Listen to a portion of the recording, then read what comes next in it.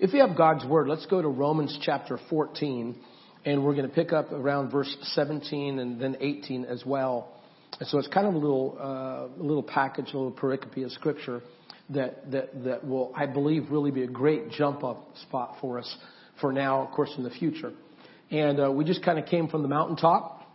You know, remember Moses going to the mountaintop, Ten Commandments? We kind of just came from the mountaintop, last Sunday as we were challenged, by Pastor Mark Bain. And we were asked to make disciples. Do you remember that? How many remember that from last Sunday? So we were challenged to really do that, to put kind of action to our faith. Well, this morning, I want to ask a question. I want to begin like this. What would you have to do to make your life memorable? I mean, for those that know you, or maybe possibly the neighbor down the street, or maybe a friend, or how about somebody you're just getting to know and they find out that you're a Christian? What would it take to make your life memorable? I mean, in such a way that they would say, if I was to be a Christian, I want to be a Christian like that. The same kind of honor and integrity that, maybe a 9-year-old gives to a star NFL quarterback, and he's playing in the Super Bowl, and he wins the Super Bowl, gets the Super Bowl ring, and the 9-year-old says, man, if I grow up to be a football player, I want to be a football player like that. Or maybe the kind of honor and respect that a young lady going to college to be a teacher, honors her teacher that she had back in high school, and a teacher that impacted her life and so influenced her and had such an effect on her life that she says, if I'm a teacher, I want to be a teacher like that. I mean, what would it take to make your life memorable? I mean, to really hit the bullseye. I loved how the news media outlets, conservative and liberal alike, really paid homage and honor to President Bush when he passed. Wasn't that awesome? I mean, all the news media outlets, again, liberal, conservative, didn't matter. I mean, they did an awesome job really marking President Bush's life and honoring him and talking about what a legacy he left. And it was just spectacular because his life hit the bullseye. His life was memorable. What some people would say is that he lived a life above the fold. Newspaper editors know something about this. That's why they're newspaper editors. They know that when they print a newspaper, that the most important article, the very story that gets the most attention is the story they print that is above the fold. Oftentimes to the top, to the right, sometimes to the left, but usually to the right.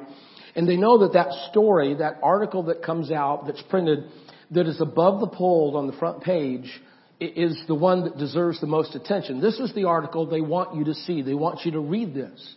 And I propose this morning that as believers, as Christians, that we are challenged to live a life that's above the fold.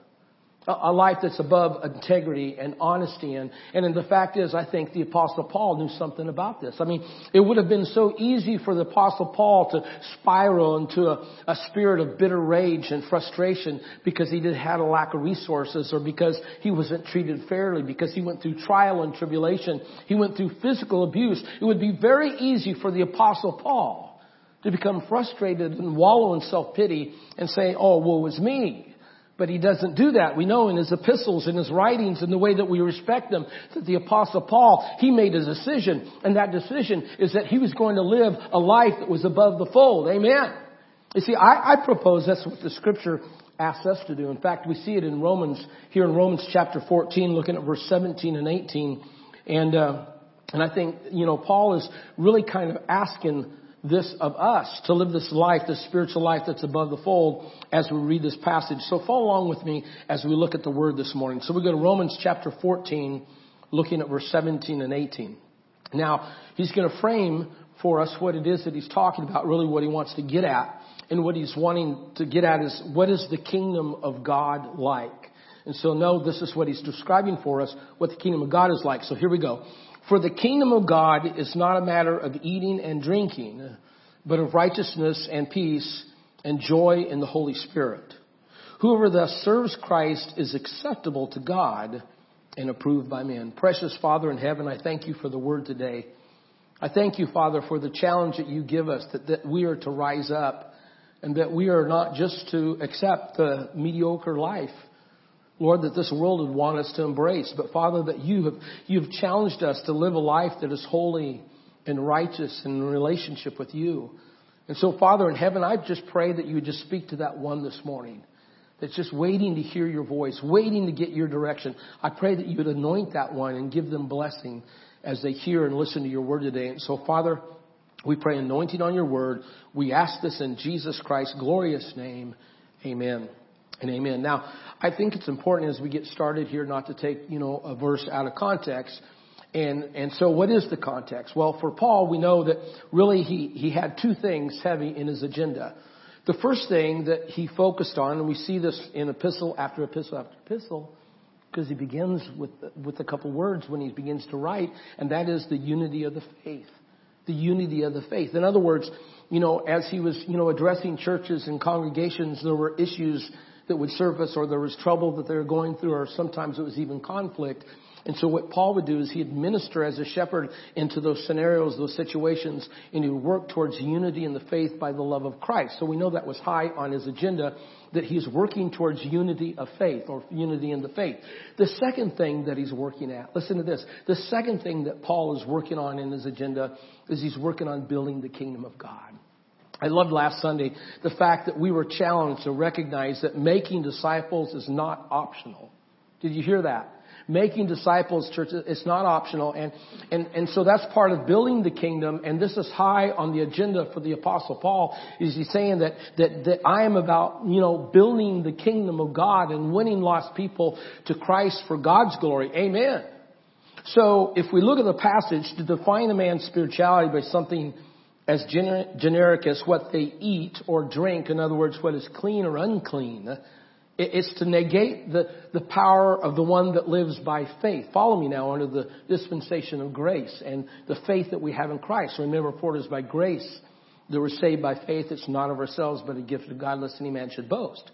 And so it negates the power of the man that is living by faith if we do not recognize these very important virtues of having faith. In fact, he makes not just a casual reference, but a pretty heavy reference in regards to the virtues of having faith, and they're significant. In fact, there's two words in the passage. Look at the two verses for a moment. Glance back there. And there are two words there in the middle of the passage that I want to stand on this morning in regards to the virtues of faith. And what's the first one? You see that right in the middle. The first word is peace. It's the idea of peace. And when you say peace, what do you think? Maybe world peace, something like that. But when we speak about us as an individual, we say peace. What do we think of? We think of peace of mind. We think of peace of mind, and we know that we have peace of mind when we live a life of honesty. We live a life in integrity, and then the result is this peace of mind. I like what someone once said. I'm stealing this now. Someone once said that we live life first in our mind. A person lives life first in their mind.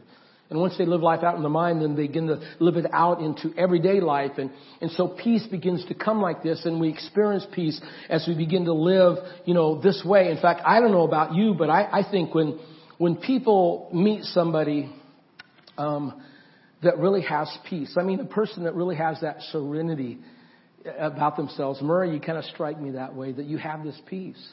And when we live with this kind of deep peace that comes from the inside and that's very authentic, I believe the world is intrigued by that kind of person. That kind of person that has this deep set peace because they have peace in Jesus Christ. And peace, it not only, passes the complete understanding of man because it comes to us how? In Jesus Christ, His presence in our life. I believe that it moves us even closer to not only God, but closer to each other. In fact, in Matthew chapter 5 and verse 9, we read there, blessed are the peacemakers, for what? For they shall be called sons of God. Blessed are the peacemakers, they shall be called sons of God. And so see, God, He wants us to know peace.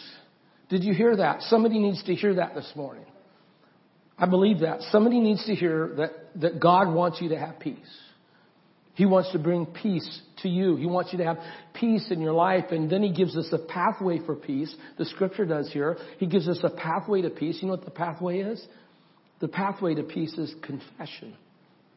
That we confess to the Lord. And maybe it is simply confessing what our needs are, confessing what our need is in the Lord and how much we need God. And maybe it's confessing something else. Maybe it's confessing sin. And I don't know if it's been a while since you've had peace. But church, God wants you to have peace. And the pathway for peace is that we have this confession, and maybe it's confessing to somebody else. I don't know, the Lord speaking, or maybe it's confessing to God. But this is the pathway to peace, church. If we're really to have peace, we have it in confessing. And then from that point there, we realize that might take some action. I mean, because confessing is an action thing. I mean, it's an active thing that we do. We confess to God. And so it's going to require some action, quite possibly. I kind of had fun with the story. I came across of a little boy that was a young man, really, that was, carrying or driving a hay wagon home. And he was taking it home, of course, and he hit a rut and the hay wagon fell over. And it just happened to be in front of this farmer's house. And this farmer came out to help the boy get the hay back on the wagon. This was many years ago, before cars and trucks and all that. And the hay wagon had fallen over. And the farmer nearby came over and said, "I'll help you get the hay back on the wagon. But first, I want you to come and eat. Mom just finished fixing lunch." And the young man said, "No, I don't think I should do that. I think my dad's going to be angry with me. No, I'll help you. It'll be twice as fast. Let's go grab a bite to eat. Mom just finished fixing lunch. And I'll come back and help. Let's do that." "No, I think my dad's not going to be happy." Well, the man took the boy by the shoulder and said, "No, let's go eat lunch." So they went and ate lunch, and they got done eating lunch. They came back out, and the man said to the young man, the boy said, "Now, aren't you glad that you have a full stomach and that, that you ate something, and now we can get the hay back up on the wagon?" The boy's face was strained. He says, "I'm still worried that my dad's not going to be happy with me. He's going to be angry with me." And the man said, "That's ridiculous. Where is your dad anyhow?" And with a strained look, the boy said, "My dad's underneath the wagon." The point is, don't put off tomorrow what needs to happen today. And if we're talking about, peace that requires action, maybe what needs to happen today is that we need to take action and confess and say, "Father in heaven, this is what's happening. And God, this is how I need you. And God, this is the sin that I'm wrestling with." And peace will come in and He will overshadow you and He will wash you clean. That's what God desires to do. You see, that's the first word there that we're standing on.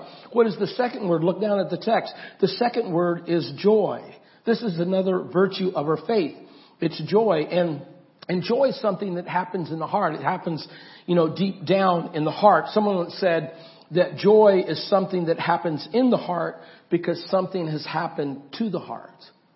Because something has happened to the heart. And when you experience Christ, something happens to the heart. He transforms us because relationship begins. You see, joy happens in relationship. I love the fact that my wife is sitting on the back row. And this morning she was sitting on the front row. And my wife has been sitting on the front row for 30 years. And she's put up with me. But there's this connection and this joy that I have because I know we have relationship and intimacy, and there's joy in relationship. And so you see where this has taken us, it's taken us into relationship with our Father in heaven. Someone once said that joy is the awareness of a better reality than what the world has to offer. Amen. You see, that's what Jesus offers us. It's a better reality than what this world has to offer. And I need to say something about that. The kingdom is not a matter of muscle memory. You see, this is the gist of what the apostle is saying in this passage. It's not just a matter of muscle memory. In other words, following, the right rules and living the average life, like the eating and drinking that are just perfunctory duties of being human. But see, the kingdom, what's He challenging us to? He's saying the kingdom, it's the challenge to live a life that's above the fold.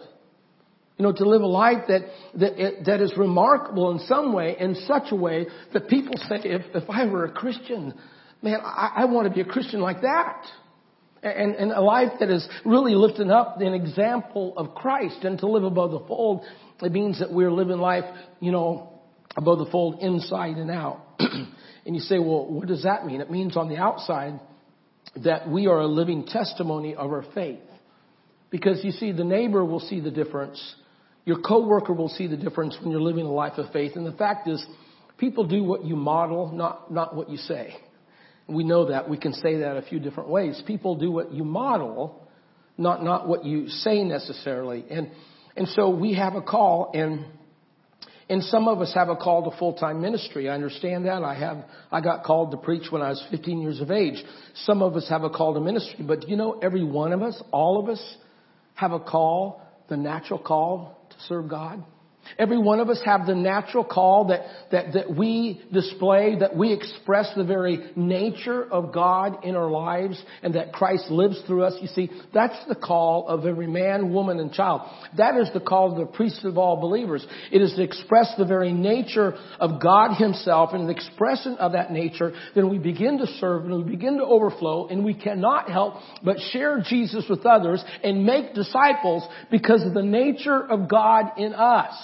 Last Monday, after coming down off the mountain last Sunday morning, on Monday, I met this couple, or I ran into this couple once again. Go ahead and throw the picture up there. I met this young lady the first week that I moved to San Diego, California. First week that I was your pastor, I met this young lady here, Ariola, and the gentleman, his name is Brent. And then I ran into her maybe like 6 months later, and then I ran into her like a year later, and then my wife and I ran into her, so that's like 4 times. And then on Monday, I ran into her and her husband. And I had invited her to church and to bring her husband, and they've not come to church. And we were talking about church, and, church they visit once in a while, just conversation. And then I said, you know what? The Lord's kind of laid on my heart, to plant a new church. 10 churches in 10 years is the challenge for Mission Church of the Nazarene. And I said, would you be excited? Would you want to be a part of a new church plant? And they said, yeah. Put our name down and say they wanted to sign up. They wanted to be a part of something new that God was doing. Amen.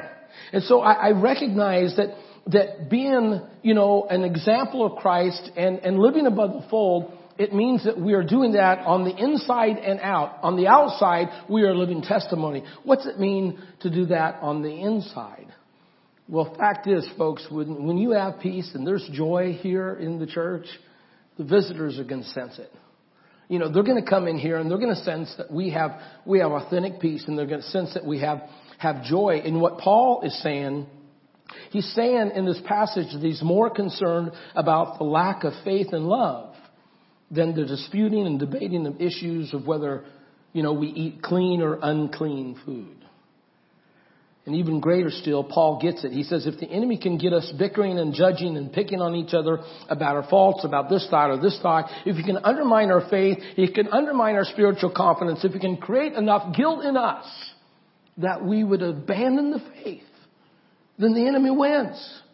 The enemy wins. So part of this living above the fold on the inside and out is that on the inside, in the fellowship of believers, that we are living a life of honesty, integrity, and we choose to live a life that's above the fold, which means living a life of joy.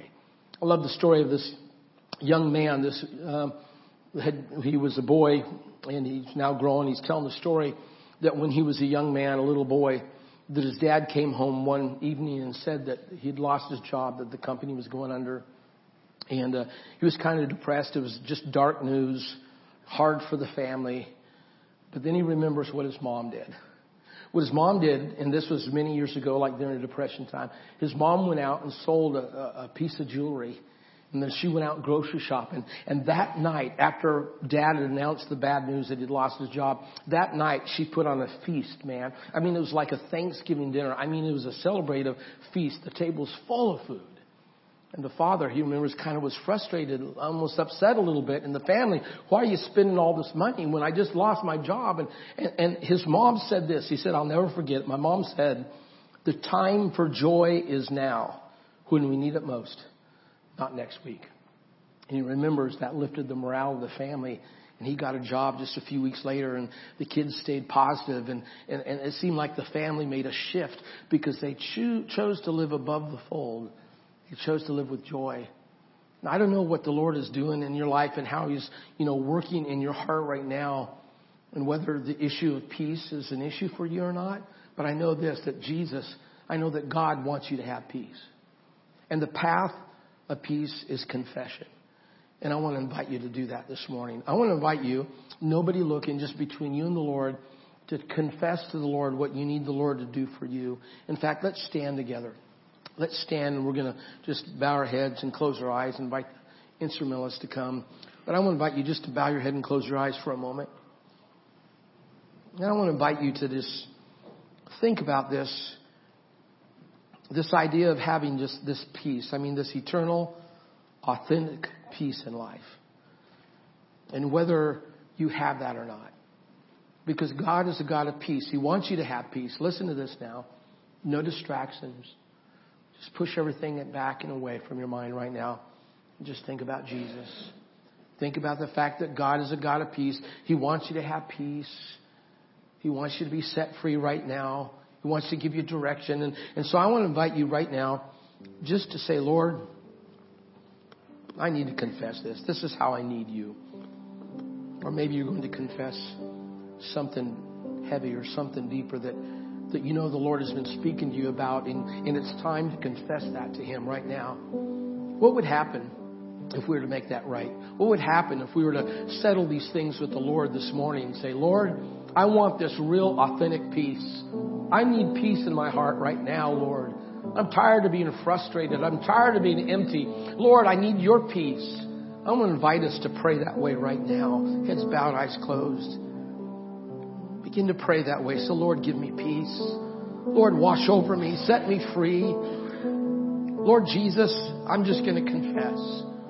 This is what I need you to do. This is how I need you to transform me. And now we're going to do something else. I'm going to take another step. You're praying. The Lord is stirring your heart right now. I want to invite us to just make this altar, these altars this morning, an altar of confession. I'm not going to interrupt you. I'm not going to say anything to you. I just want it to be an altar of confession, of privacy for you and the Lord right now. So I want to invite you, if you want to make things right with the Lord and have peace in your life, I want to invite you just to come and confess whatever you need to do. Maybe a confession that you need more of Him. Maybe a confession of righting some wrongs and you can confess to somebody else. Or maybe even confessing, an issue or sin or something. I want to just invite you to just make this altar an altar of confession today. Let's do that. Step out right now. Let's just come to the altar.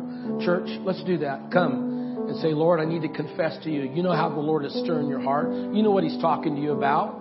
Let's come and say, Lord, I'm just going to confess this. Teens, if the Lord's speaking to you, nobody's going to bother you. Just come and kneel and say, Lord, I'm going to confess this to you because you want this peace. You want this authentic, deep peace that you haven't had for a while. And so I want to invite you just to come and kneel. Once you do that, nobody, just no hesitation. Come and kneel. We're just coming as a family of God. And we're saying, Lord, I need this peace in my life. I need your direction. I need your hope. And you're going to confess it to the Lord right now. Let's do that. Let's just come and together and let's kneel at the altar. Let's hear God's voice and let's be obedient and say, Lord, I need your peace. I need peace in life right now. We're going to sing. As we sing, some of you believers want to come and kneel beside some of these. You're welcome to do that. Just come and pray. But let's just open the altar, church, and let's just kneel before Him. And let's ask for peace and ask for direction. And God will give it to you. I believe that. Amen. Precious Father in heaven, we thank you for your goodness. We thank you, Lord, that you are a good Father and that you're a Father of peace. And that you desire for us to know that, to have peace in life. And so, Father, I pray for each of these that's just prayed. And some of us, with our heads bowed and eyes closed, we've been whispering. We've been saying, Lord, we need you. We want this peace. And so, Father, we just lift our hand in faith to you, thanking you, God, for hearing this prayer. Thank you, Father, for walking with us, being amongst us this morning. And Lord, just anoint that young person. Anoint that man or that woman today that are so hungry to have peace with you that you would just overwhelm them with your presence. So, Father, thank you, Lord, for your peace. Thank you for everlasting life. Thank you, God, for forgiving us. Lord, we worship you. We pray all these things in Jesus Christ's glorious name. Amen. May God's peace rest upon you. May you go and serve Him. Honor Him with your life. And we'll gather again next Sunday. We're going to have a great time. Bring somebody with you, by the way, okay? God bless you. You're dismissed.